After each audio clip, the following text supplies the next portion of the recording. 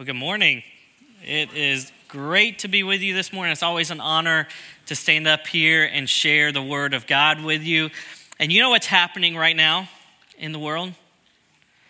March Madness. Yes. There's a lot of other things happening in this world, but March Madness, I love watching some college basketball. Anyone with me in this room? Maybe a few. Yeah, and UT is, I know, heartbreaking.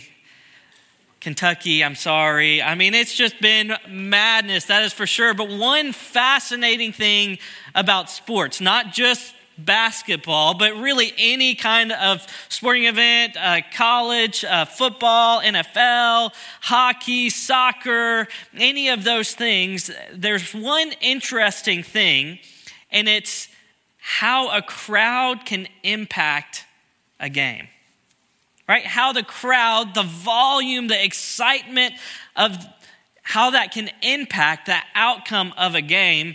You know, it's interesting. Last year, I got to go to a playoff game of hockey for the Predators, and it was so loud in that room. Now, it didn't work that day. We lost, but you know, you win some, you lose some. But then I was researching this a little bit to see how a crowd can impact the outcome of a game. And I learned that the Seattle Seahawks, they hold the record for the loudest stadium.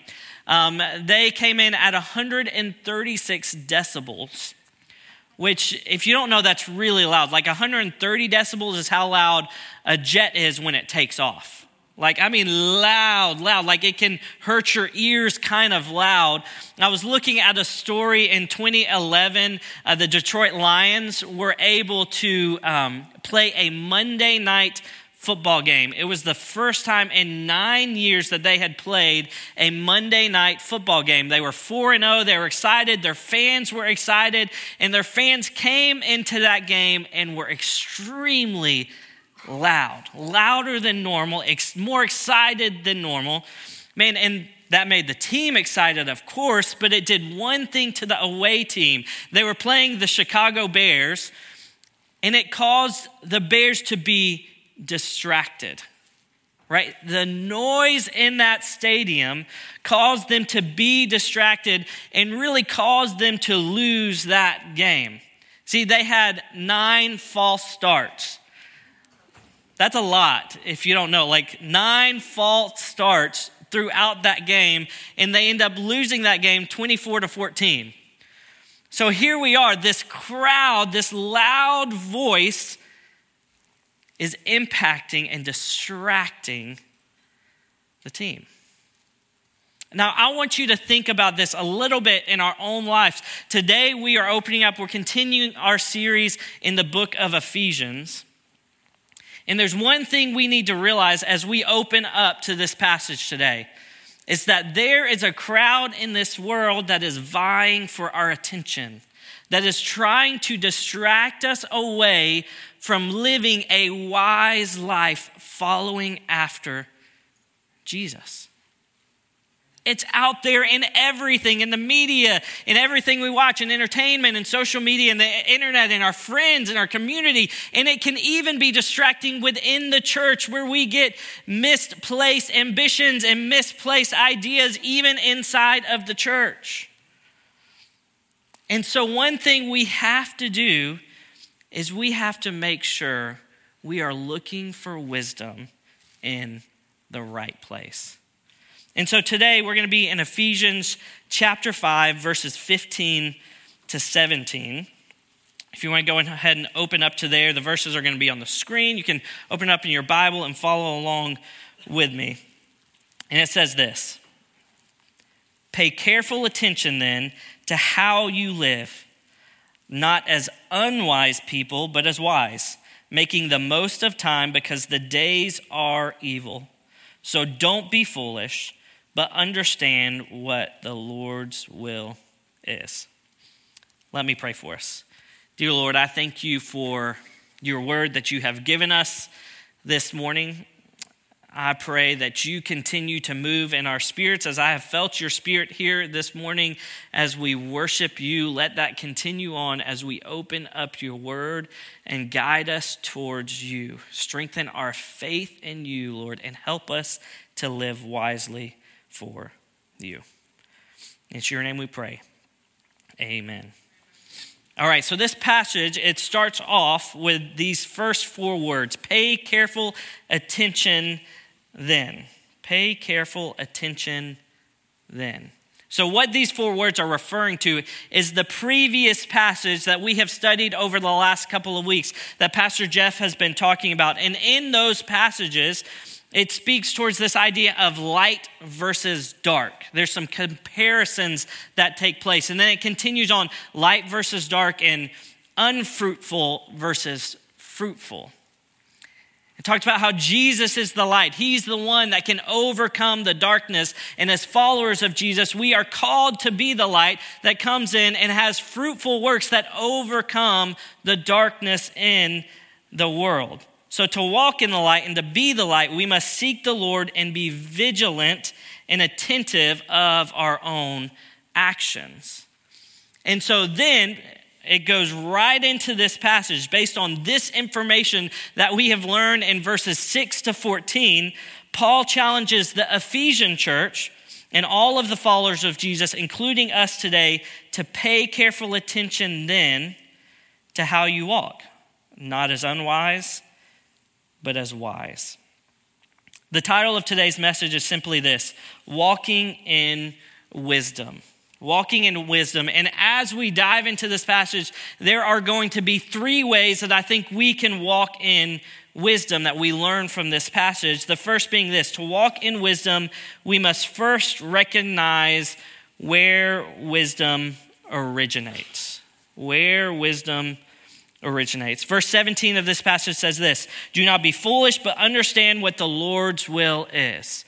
So this is another comparison. We see over and over in chapter 5 of Ephesians, these different comparisons that Paul is giving. And he gives another comparison here in verse 17 that he also gives in verse 15. So in 17, he says, don't be foolish, but follow the will of the Lord, right? Foolishness and the will of the Lord. This is the comparison that's happening right here. But 2 verses right before this, he says, not as unwise, but as wise. So there's this comparison, unwise and wise. Well, an unwise person we would consider a foolish person, right?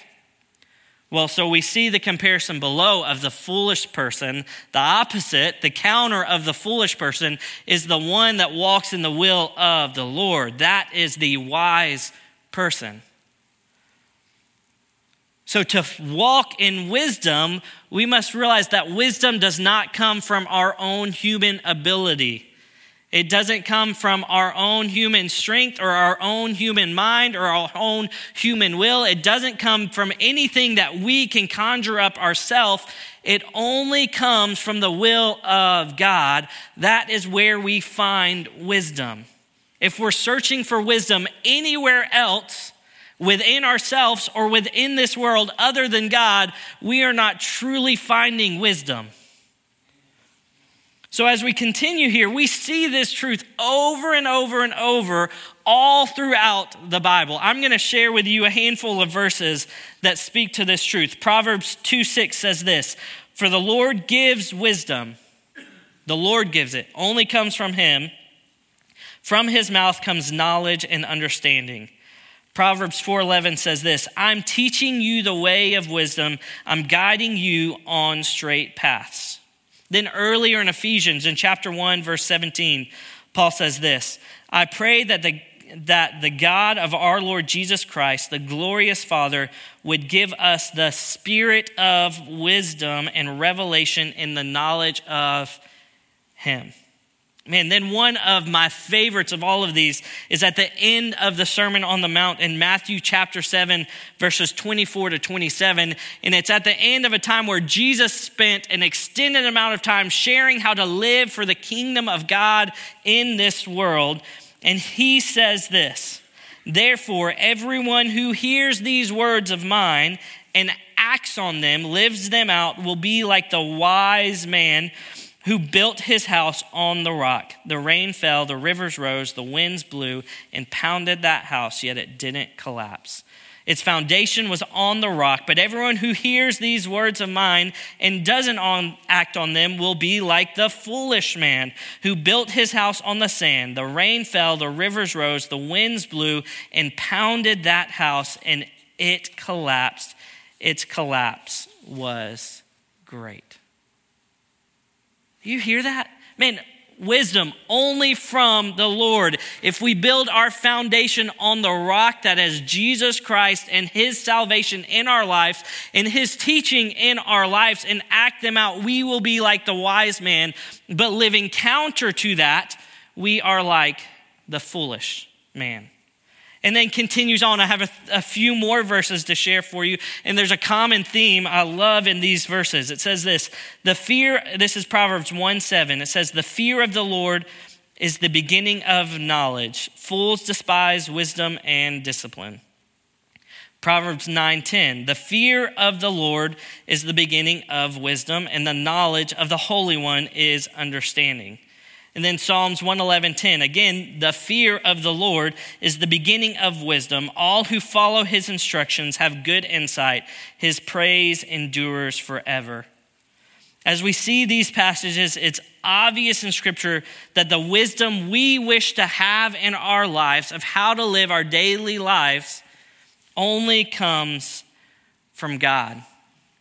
These last three verses that are shared, there's a common phrasing in there, the fear of the Lord. It's an interesting phrasing. For us, it's hard to understand exactly what that means because when we think of fear, we think of being afraid, like a feeling of uneasiness or unsteadiness, of being scared of something. Like I have a fear of spiders, or I have a fear of the dark. Right? It's this uneasy feeling. But when we see the fear of the Lord in the Scripture, that is not what that means. It doesn't mean that we're afraid or scared or uneasy towards God. It's something very different. The fear of the Lord is not in reference to being scared of God, but rather being in awe and having a full respect for God. The fear of the Lord refers to the specific sense of respect towards God, awe of who he is, and submission to following him. Living in the fear of the Lord is actually what guided the early church. Listen to this, Acts chapter 9, verse 31. It says this, so the church throughout all Judea, Galilee, and Samaria had peace and was strengthened, living in the fear of the Lord. And encouraged by the Holy Spirit, it increased in numbers. The fear of the Lord is what encouraged the church and guided the early church to grow and to expand. So it's this sense of being in awe and respect towards God. You know, our son now, Gracie and I's son, is 5. And I remember when we were about to have Callum, there's a phrase that people always would say, and maybe if you've had children, you've probably heard this phrase before. As you tell people, oh, we're having a baby, we're so excited, they say, you know, it'll change your life, right? I mean, that's what everyone says. It'll change your life. And before you have your child, you understand that phrase a little bit in a sense of, I mean, yes, it's going to change my life. Things will be different. The rhythm of my life will be different. I might not get as much sleep. You know, all of those things you know going into it, but you don't fully understand what that phrase means until you're holding a baby in your arms, right? And I remember sitting in the hospital holding Callum and thinking about that phrase, it'll change your life. And looking at him, and at that moment realizing what that means. It doesn't just mean the rhythm of your life changes, but the way you think about life changes. Like every part, it brings you into this moment of, you could say fear, but not like scared fear, but like in awe that God has given you this baby. And now you have this responsibility and all of these things that come with it, this care that overflows, and that it changes the way you think and changes the way you act. And when we look at this, the fear of the Lord is like that. When we fear the Lord, we're in awe of who he is and what he's done, of his might and his power. We're in awe of all of the things that we have sung about this morning, that he has never once left us alone, that there is no one like him, that there's 10,000 reasons to sing about him. That brings us into the fear of the Lord. And when we posture ourselves in that, when that becomes our focus, when we realize that, it changes the way we think about everything. And that is what guides us into the wisdom of God. That is what guides us into true wisdom. It starts and originates solely in God. So as we continue, the second thing that we discover is to walk in wisdom, we must live consistently. So first off, we must recognize that wisdom only comes from God, and that should lead us to live consistently. In reference to this passage, one commentary writer said this, that a Christian sees life steadily, and he is whole and therefore not erratic. He also said, the great characteristic of a Christian is to be consistent. In the Christian Standard Bible, even in the heading for this passage, it is consistency in the Christian life.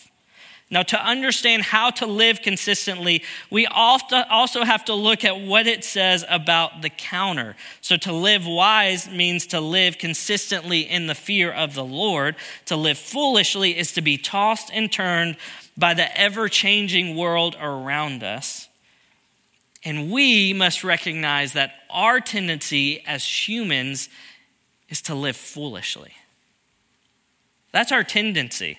That's where we lean. That's where we're drawn to do things on our own, based on our own human abilities or based on what's happening in this world, and to be tossed by the winds and the wave of the world. Our tendency is to live in this foolish way.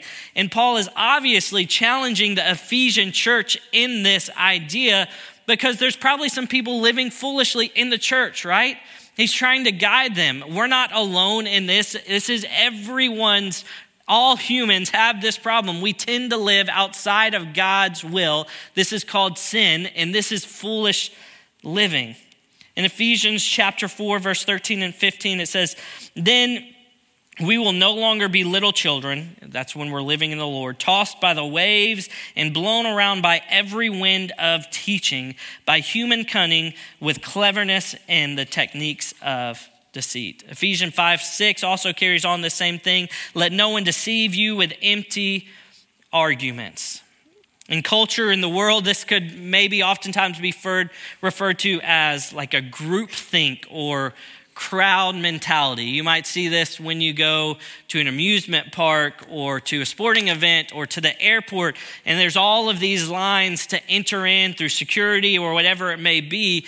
And usually, as people follow the crowd, there's like these center lines that become longer, and the lines on the side are not as long because everyone's just kind of going along with what's happening in the crowd, right? They're just going along with it.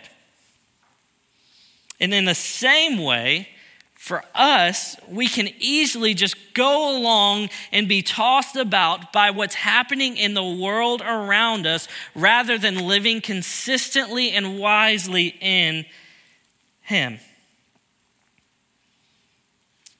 We must recognize our tendency is to follow the world rather than follow the Lord. We are foolish. I mean, that's a humble place to be.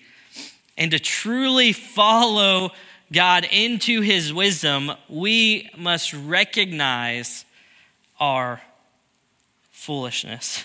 We tend to follow our own deceitful hearts. And we can even sometimes say it's from the Lord and it looks nothing like the Lord. We need to recognize that the reason the world is evil, as this passage says in chapter 16, is not just because of all the people outside of this place, but it's also because of all the people inside of this room.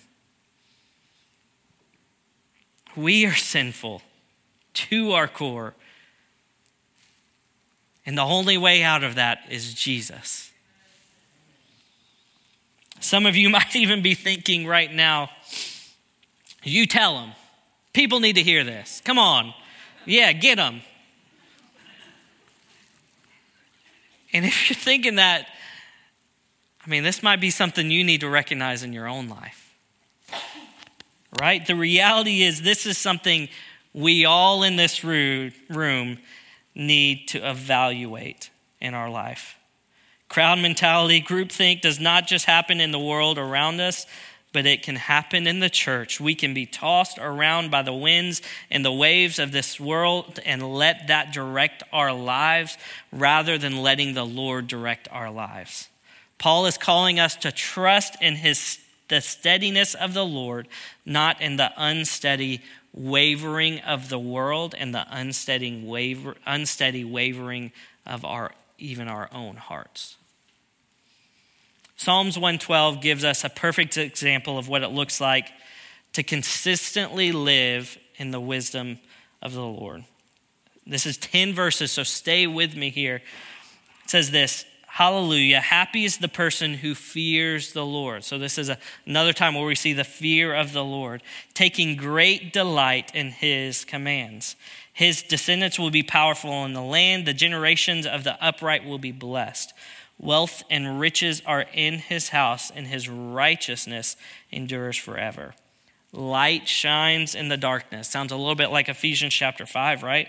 Light shines in the darkness for the upright. He is gracious, compassionate, and righteous. Good will come to the one who lends generously and conducts his business fairly. He will never be shaken. The righteous one will be remembered forever.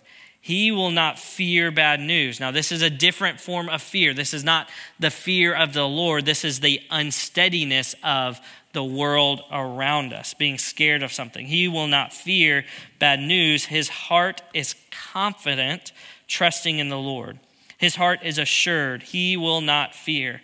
In the end, he will look and triumph on his foes. He distributes freely to the poor. His righteousness endures forever. His horn will be exalted in honor. The wicked one will see it and be angry. He will gnash his teeth in despair.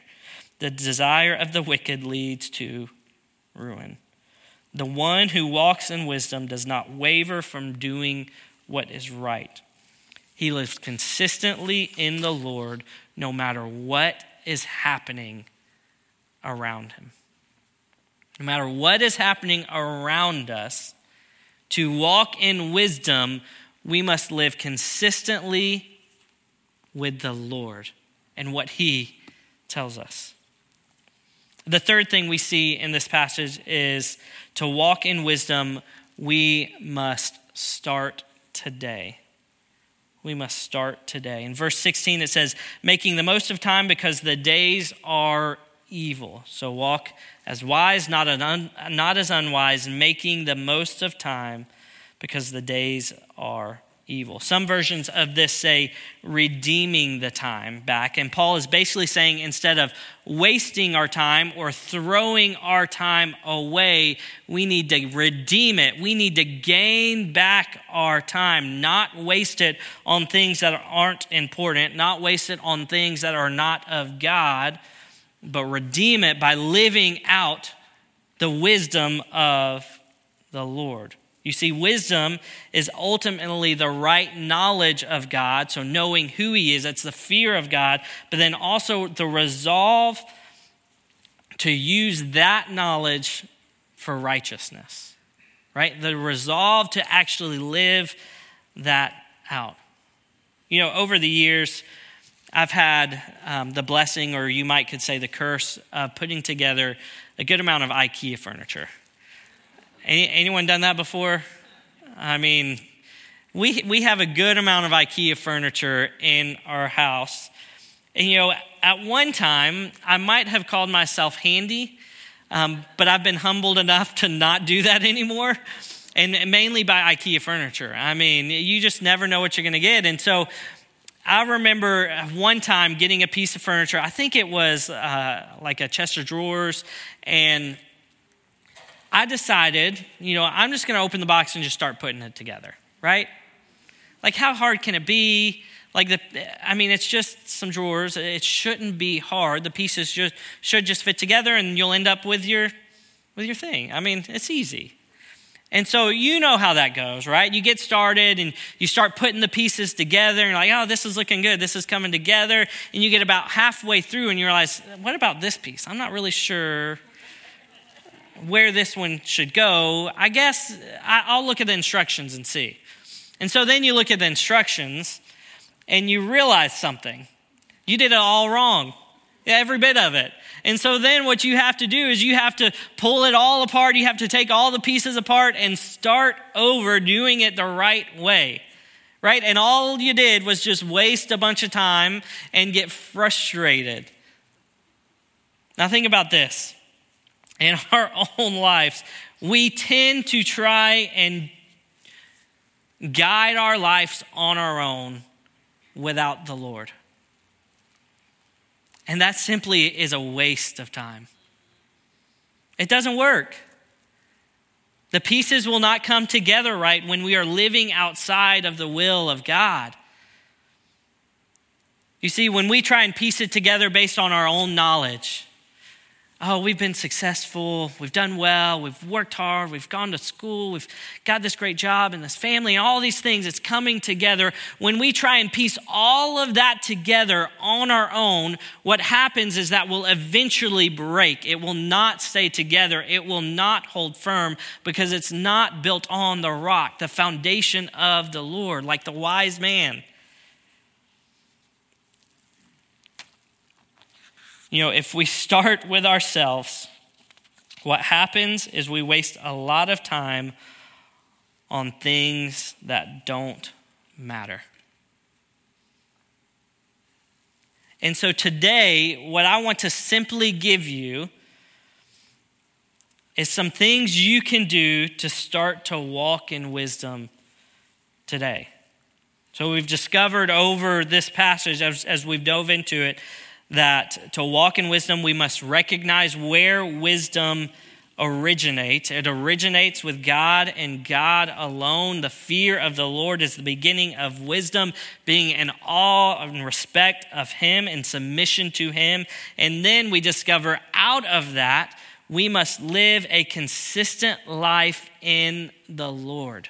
Not being tossed by the waves of this world around us, but being consistent in what God calls us to do. We see that in Psalms 112. We see that in the Sermon on the Mount.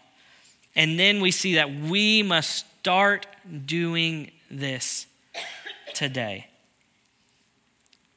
So 3 simple things that you can do to start to walk in wisdom today. 1 is remove the distractions. Remove the distractions. What is pulling you away from the Lord? What is intercepting your joy, your peace, your comfort? What is tossing you around in the winds and the waves of this world? What is distracting you? Whatever that may be, take it out. Remove it. Man, if you find that getting on Facebook or Instagram or social media or watching the news is tossing you with the winds and the waves of this world, you might need to take a little break and focus on the Lord. I'm not saying stick your head in the sand and be ignorant to what's happening, but I am saying let this be your guide, not that. Maybe there's something else. Maybe your own ambition is distracting you from following the Lord. Maybe you need to remove a little bit of that and change that and realize that your ambition should be for the Lord, not for your own glory. right? We could go on, and I would assume in this room, each of you have something that has come to your mind that is distracting you from living and walking in wisdom. And my challenge to you is to first remove that. And then the second part of this is to make God the loudest voice in your life. Right? So remove the distractions, make God the loudest voice in your life. This is simple. It's not a hard thing to do, but we all struggle to do it for some reason. We need to spend time in his word, the word of God, the Bible that he has given us. We need to spend time with his people in the church, in community together, building one another up and encouraging each other. And then we need to spend time with him in prayer. We need to talk to God and give our lives to him in prayer and ask him to move. Prayer is really a posture of trust. It's coming to God and saying, I trust you. I'm giving this to you. So remove distractions, make God the loudest voice in your life by spending time in his word, spending time with his people, spending time with him in prayer. And then lastly, as you do this, pattern your life after Jesus. Pattern your life after Jesus. A good place to start, if you're wondering how to do that, is the Sermon on the Mount, Matthew chapter 5 to chapter 7. Go and read that. It's Jesus' words sharing about how to live for the kingdom of God in this world today. Start there, because at the end of that, that's where he says, if you build your life on these words, on what I have told you, then you will build your life on the rock. So pattern your life after Jesus. I encourage you to live like the wise man, building your life on the rock. The winds and the waves of this life that we face today, where, as this passage says, the days are evil. The days are evil. There's a lot of darkness in this world. It's hard to be a Christian in this world right now. When you build your life on the rock, on the wisdom of God, then the winds and the waves will crash upon us, but the foundation will stand forever. Let me pray for us. Dear Lord, I thank you for your word that you've given us today. I pray that you guide us to live in your wisdom. Lord, help us today to take a new posture towards you in awe and respect, and as scripture says, in fear of the Lord for you, so that we can find wisdom to live in this world.